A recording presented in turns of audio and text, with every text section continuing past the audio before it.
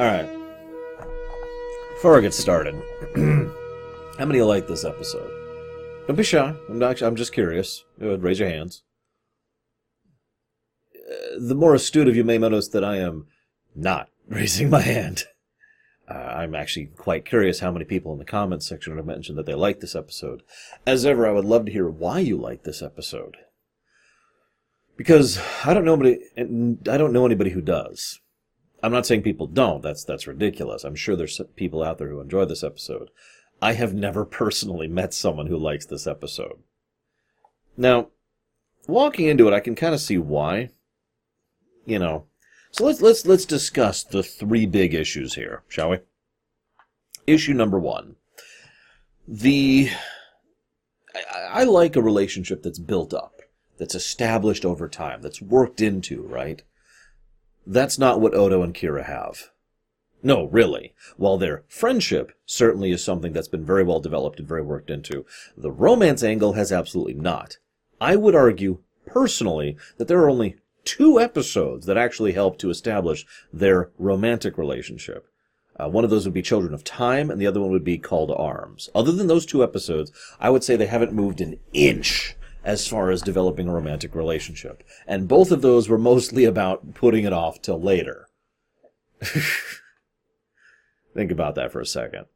That's relevant because, to use my favorite parallel, Tom and B'Elanna spent the better part of a year, a season, where every scene the two had together, which was a frequent element of every episode, they moved a little bit closer together. There was a development of that relationship over that period of time. To put it into perspective, this relationship has developed over the course of 3 episodes. The 2 I just mentioned, and this one. It's never been brought up or addressed in any substantial manner, nor moved towards. There's been no hints. There's been no drifting. There's been no development. There's been no, becoming fonder. We have seen Odo's side of it, which is why I'd forgive people for saying that, it's totally been built up. No, it hasn't. Odo's crush on her has been built up since Season 2, Episode 24. I looked it up. That was the first time that was hinted at. And it was first firmly established in Season 3, Episode 10. That's over 3 years ago now, by the way. That's related to the first problem. The fact that there's been no real development of the 2 having a relationship, and the fact that it's been one-sided and has taken forever. There's like a sweet spot, right? You don't spend too little time, you don't spend too much time. And ironically, this relationship manages both at the same time. This is further complicated by the fact that, and I know I pointed this out before, Renee Auberjonois and Nana Visitor did not approve of this. And they went through with it. In fact, I actually have a quote from Nana Visitor about this point, if you'll forgive me. If I can find the quote. Here it is. That's not the quote. Shoot, now I can't find the quote. Of course I can. Here it is.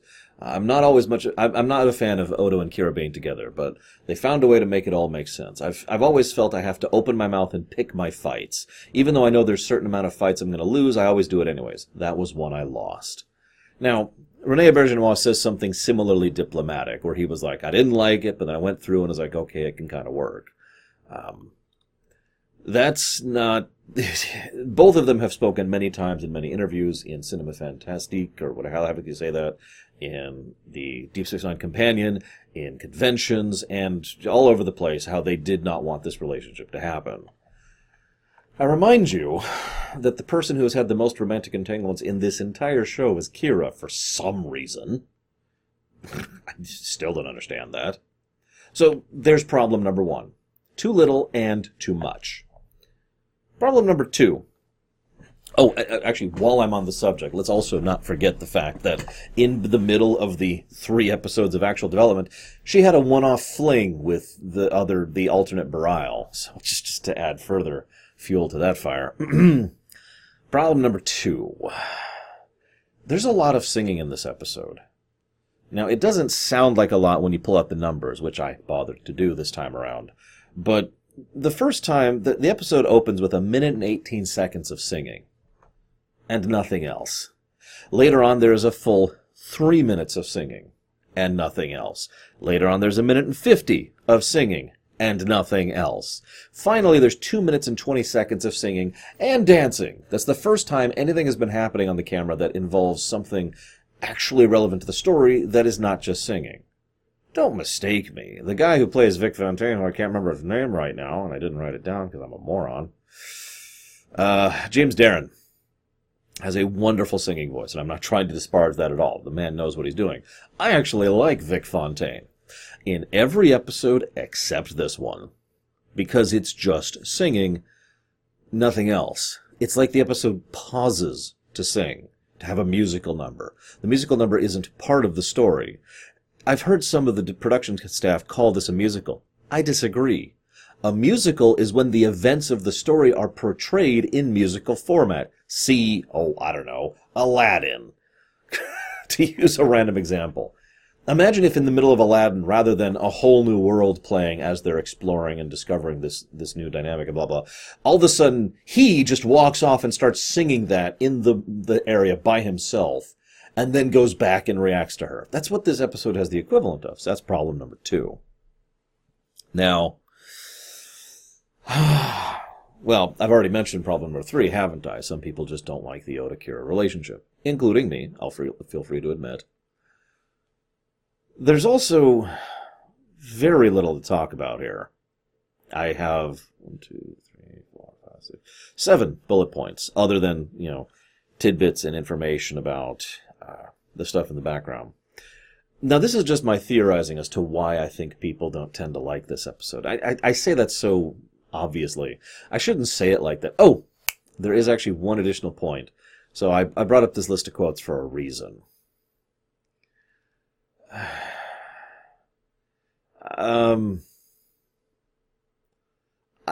don't know how to say this, so I'm just going to read this word for word.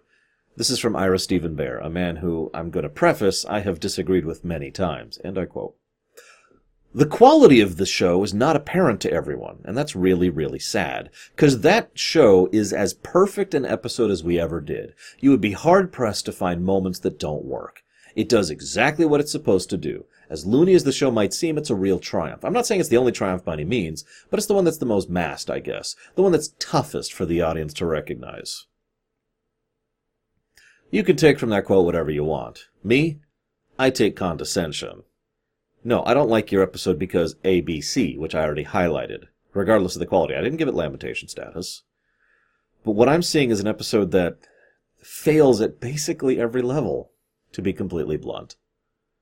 It doesn't engage me intellectually. I have nothing to think about. It doesn't engage me emotionally, because you haven't developed or built up to this point properly. It doesn't give me any ideas for other things to do in the future, which is something I sometimes take from fiction. Like, oh, this is a terrible thing, but I really love that idea or that concept. No. So no ideas, no intellectual engagement, no emotional engagement. Now, forgive me for getting defensive, but the moment I read that quote, I was just like, really? Really? So, anyways, I'm looking forward to the comments section telling me how stupid I am and that this is an awesome episode. And then I'm looking forward to seeing those of you who are actually awesome, who are going to tell me why you like this episode. Because I really would like to see another perspective on this, assuming you're willing to share that with me, I guess, and that you have it. Let's talk about the episode proper. What little there is to say. So Vic picks up on people. This is, again, kind of a little bit of that analysis thing going on I've mentioned before. I don't think this gets to the point of magic analysis, because everything he's seeing is actually just basic analysis of body language and posture and whatnot. I hate to keep referring to the Tom and B'Elanna thing over on Voyager, but there's an episode, and I forget which one it is, but they're having a briefing. Now, the briefing has nothing to do with Tom and B'Elanna. They're just present for the briefing. And it's all focused on the briefing and the threat of the week and all that. And Tom and B'Elanna are sitting right next to each other, like shoulder to shoulder. And they're just kind of leaning into each other a little bit. That's all. It's a nice little touch, and it's a nice little moment that shows how close the two are and how comfortable they are with each other. Little bits like that are the kind of things that Worf and Jadzia also showcase, and that's why I bring it up, because I could believe that Vic Fontaine could look at these people and kind of, deduce a few things. I'm with it. So, now I'm going to say the other bombshell, now that I've mentioned how much I think this episode sucks. I don't think Vic Fontaine is sentient and sapient. Yet. One of the most common loriums that come up, I used to think coffee was the most common one, but no, droid effect is the one that just keeps coming up constantly. I get fans, wow, listen to me. I get viewers asking me semi-regularly questions and ideas and theories about the concept of droid effect. That's how prevalent it is in science fiction. It's a fascinating concept, if you'll forgive me. All I did was put a label on it. But anyways, getting back to the point, Vic Fontaine has the three elements necessary for droid effect. Sufficient advancement, sufficient experience, sufficient external stimuli. But at this point in time, he actually doesn't have those former two. All he is sufficiently advanced. He is aware that he's a hologram, but we've seen that since season 1 of TNG, where we've seen holograms who are aware that they're holograms. That doesn't make them sentient and sapient. It makes them self-aware. Now you might say, what's the difference? And then we get into an argument that lasts 70 years. But the point remaining, I do not think that at this point in time he qualifies. I would say from memory he does by the end, but I'd actually like to re-examine a few episodes in particular as we go forward to see if I really still feel that way. Just wanted to share that here because it occurred to me as I was watching this. I was like, yeah, okay. I suppose I should talk about Vic Fontaine in general. Ira Steven Bears wanted this kind of character on the show for a while. He mentions him as the guy you go to talk to with your relationship problems and whatnot. He doesn't say it word for word, but what I'm hearing is he wanted a Guinan. Now, I get that, because Guinan's awesome. Although, in fairness, I think a lot of the reason why Guinan is awesome is because of Whoopi Goldberg. But Guinan is awesome, so yeah, I'm with the idea of having that type of character on board. He wanted to bring in Frank Sinatra Jr. That was as far back as season 4 when they were tossing that around. Frank Sinatra Jr. flat out said no. He wanted to play an alien, and he didn't want to play someone based on his dad. Okay. So they workshopped it a bit. You remember the episode Simple Investigation, where Odo fell in love with a woman, and then immediately fell right back out of love with her and never mentioned her again? You know, romance of the week. That was season 5. They were actually supposed to bring a character who was actually called Vic Fontaine into that episode. That fell through, basically. And the person they were contacting didn't happen. And by all accounts, Ira Steven Behr then spent basically all the time from then to now trying to get this character to happen and just running into problem after problem after problem. And he just couldn't make it work. Now, by what is effectively coincidence, he ended up stumbling into James Darren. There's this whole story about it. I'm not going to recite the whole thing for you. But it's this wonderful little tidbit about how he was like, I don't know what to do. And his friend, Frederick Rappaport, that's the name I was trying to look up there, met him, and they just kind of chatted, and they brought him in, and it just kind of clicked. It gelled. Because James Darren does actually do the role quite well. Like I said, I have nothing against him, and I actually like Vic.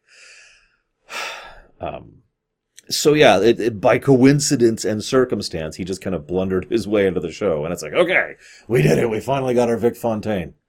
About frickin' time. Sheesh. So, God, what else have we got going on in the rest of the episode? Quark is awesome, as usual. He lays it out for Odo. Very bluntly, and yet with an obvious tint of care involved, because Quark and Odo. Dax, who obviously is picking up and has been picking up on the Odo thing for some time, because of course she is. And then there's this really funny part where fake Kira, the one left over from the spy hologram program, shows up, and Vic's like, hey, and that whole scene's just whatever. I don't really have anything to say about it. Although what I love most about it is the bit where fake Kira walks up to Vic and says, "You're a hologram too?" So Vic naturally decides to go to do the wacky scheme. Like this is an 80s sitcom. I'm sorry. That sounds derogatory. I mean it as a derogatory statement. It was actually kind of insulting to see Vic have to resort to the whole, I'm going to convince the two to meet and they don't know it's each other gag. Just, really? I also want to mention something else. This is a small point, and it's one of my only points of contention that I've never heard anyone else talk about in this episode. And it's not, I don't want to say point of contention, but the point is, I'm not sure if this is Odo changing or revealing, because there's a difference. Now, whether it's acceptable, good, or bad to change for someone you love, that's a matter of opinion and years and years of drama that I don't want to touch. What am I saying? Years, centuries of drama I don't want to touch.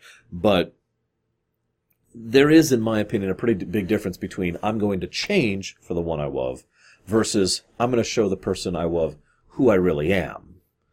Now, I bring this up because the episode doesn't really make it all that clear which is happening for Odo here, which is being portrayed. And as ever, I leave it up to interpretation. I will admit by memory I assumed it was Odo trying to change, to be more desirable to her. Now the way that type of story arc usually goes is the person tries to change, and they end up pushing the person away, so then they go back to being themselves, and then they get together because now they're the real self.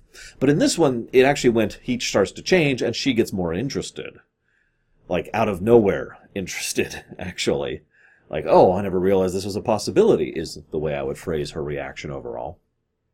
So, not sure if this is a change or a reveal. As ever, curious of your thoughts. So, wacky scheme. As much as I dislike this episode, there are two scenes that I love. Really love in this episode. The first is very cold and harsh and kind of horrible. It's when Odo realizes that that's actually Kira in front of him. And as he's staring at her, he doesn't physically move, but you can feel him shifting back several feet, or meters if you prefer, every word. Nerys. Kira. Major. Just putting all of those walls right back up there. That was a brilliant scene. And it was brilliantly done and brilliantly acted. Huge praise to René Auberjonois for the way he portrayed that. The second is when they kiss for the first time. And I know what you're thinking. I thought you didn't like the romance. I don't. So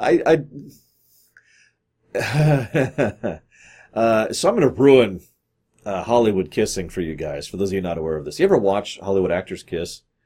I don't have any way of physically demonstrating this, as I'm thinking what I have access to. Let's just pretend this carrot here is someone else's lips. Here, bear with me, okay? So normally you kiss like here, or like maybe like this, or if you're really feeling weird like this. But the point is, the lips are still touching, right? You ever pay attention to it? Hollywood actors tend to kiss like this. Now, they hide it. They usually do the twist thing, so they're kind of like this, and then like they're like this, and so it's like, oh, mwah, mwah, mwah. But if you're paying attention, and this is why I say I'm ruining Hollywood kissing for you, if you pay attention, it's always obvious they're kissing right above or right below on one of these two spots. They're not actually kissing. Now, I want you to watch the scene again where they kiss, because it's so obvious that they're not actually kissing in any real sense of the word. And it's so hilarious. I'm sorry, I don't even mean this as a negative, like, I burst out laughing. This was so funny, and so... and of course, the episode takes like a good 30 seconds as everyone on the entire promenade's like, whoa! And I was just like, yes, even Quark's just like, uh-huh, yeah, I'm proud of you. Proud of you, Odo. Like, it was a great scene. It was actually legitimately heartwarming and touching, and it was very, very enjoyable. But I gotta share an anecdote about it really quick. The take you see of the initial kiss is the first take of said kiss. Why is that relevant?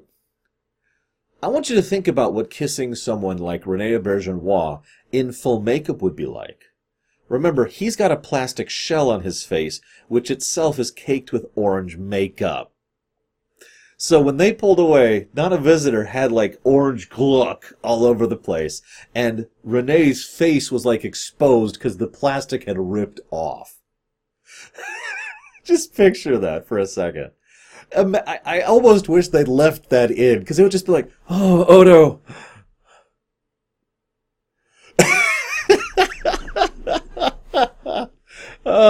Anyways.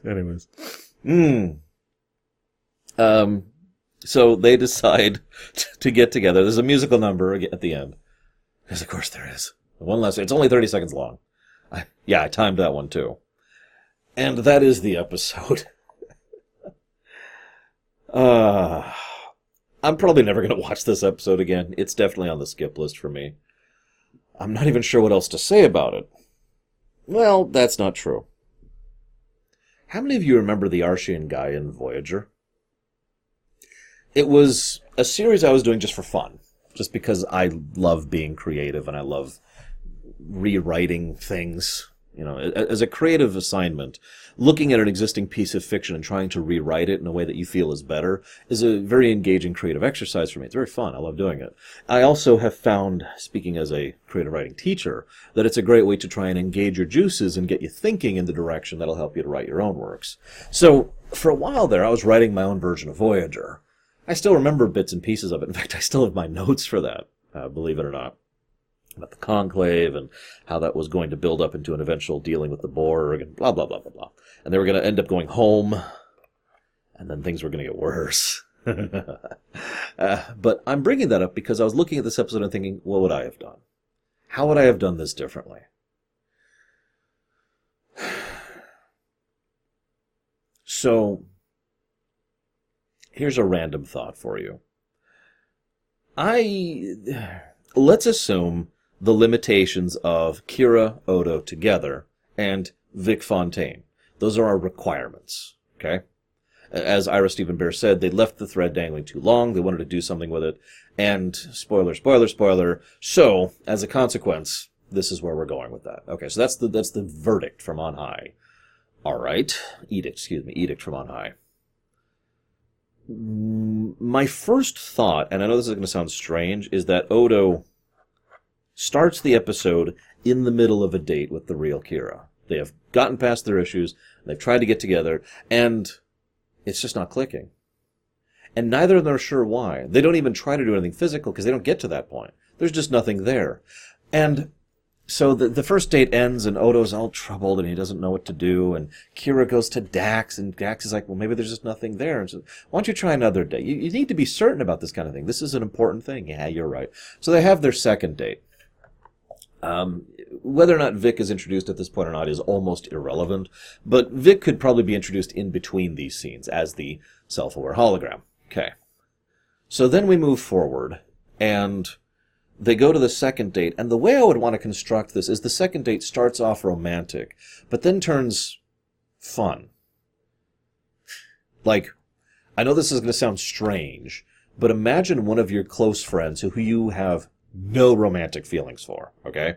Whatever gender. And so you go on a date with that person, which, you know, you got the candlelight and you got the dinner, and you're just not feeling it because you have no romantic feelings for them. But then you think, well, you know, it'd be fun. And then you just go, now pick an activity that'd be really fun for you. Maybe you're playing video games, you go playing laser tag, or you go out and shoot some hoops, or whatever, right? And as you drift into that, all of that awkward uncomfortableness just melts away, and all of a sudden, you're just having fun with your friend. That's how I would have the second date go. I'd have to nail out specifics, but you get the gist of the concept. Okay, we're going to go and try to do this, and it's not going to work, and we're going to end up being okay with the fact that this is friendship. No, this is okay. Now I know what you're thinking. Well, hang on. Part of the mandate was Odo and Kira. Yeah, they didn't say which Kira. So Vic gets involved in this. Now, I have to admit, this is poorly constructed. It is, because I just came up with this on the top of my head, and I didn't prep for this at all.